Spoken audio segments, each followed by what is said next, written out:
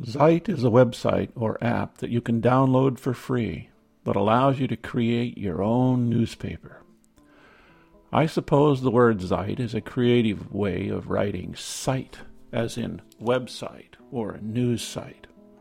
I downloaded it because of this podcast. I thought it might furnish me with a multitude of issues that might be of interest to retired folks. Today I glanced at the site. The topics of the articles on the first 2 pages were all about money. How to save, how to invest, how much money do I need, etc. I sometimes wonder if there's anything of interest to anyone other than money. This is Retirement Talk. I'm Del Lowry. I know money is important, but is it the only thing that's important? I recently read of a study of happiness as it relates to money. Money is very important in the pursuit of happiness to provide the basics, food, clothing, and shelter. But the conclusion was that after $60,000 per year, money does not influence happiness. Lots of money never satisfies.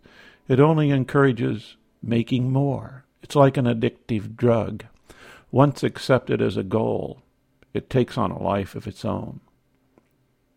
Black Friday just happened a few days ago, the day after Thanksgiving, when merchants' accounts are heavily boosted by early Christmas shoppers. Supposedly, this is the day that pushes their accounts into the black, or profit, for the year. I'm not sure of the validity of this claim, but that is what is reported. But the news account of customers being very aggressive in their shopping was shocking. One woman pepper-sprayed other customers so she could get ahead of them in line to buy a product. Another woman grabbed an item out of another shopping cart, insisting it was acceptable behavior. What's happening? I walked into several bookstores throughout the past year and inquired about books on retirement. In each instance, I was shown to the business and finance section. This is all we have, I was told in each store. It's like money and retirement are synonymous. Young children get on average 90 new toys a year, according to a recent report. That figure depresses, but does not surprise me. I have grandchildren. I've been to their houses on birthdays and Christmas mornings and witnessed the shower of gifts that rain down. So many gifts, it's hard to imagine. I always wonder at an appetite that is founded on plenty and how it might play out in adulthood. If I live long enough, perhaps I'll get to see.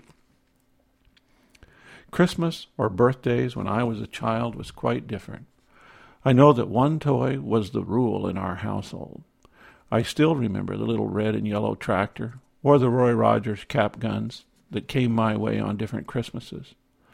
I'm told the times have changed and I just don't understand about living in a land of plenty.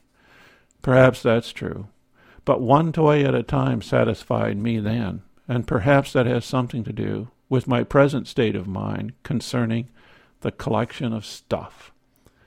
As far as money and retirement are concerned, I guess we just made the break. Any increase in money in our accounts always goes to savings. Savings for what? I'm not sure. It seems like we have less needs than we have ever had in our life. Maybe it isn't needs as much as wants. We just don't want much. I think that's a pretty good place to be. We could desire to fly the Concorde to Paris for a weekend, or perhaps get a new car, or buy an expensive piece of art. Fortunately, those don't make the radar. Someone recently said that happiness should not really be our goal in life. Satisfaction is what we should be after. Being satisfied with your income after basic needs have been met certainly frees one to roam a bit. I haven't bought any of the books on retirement.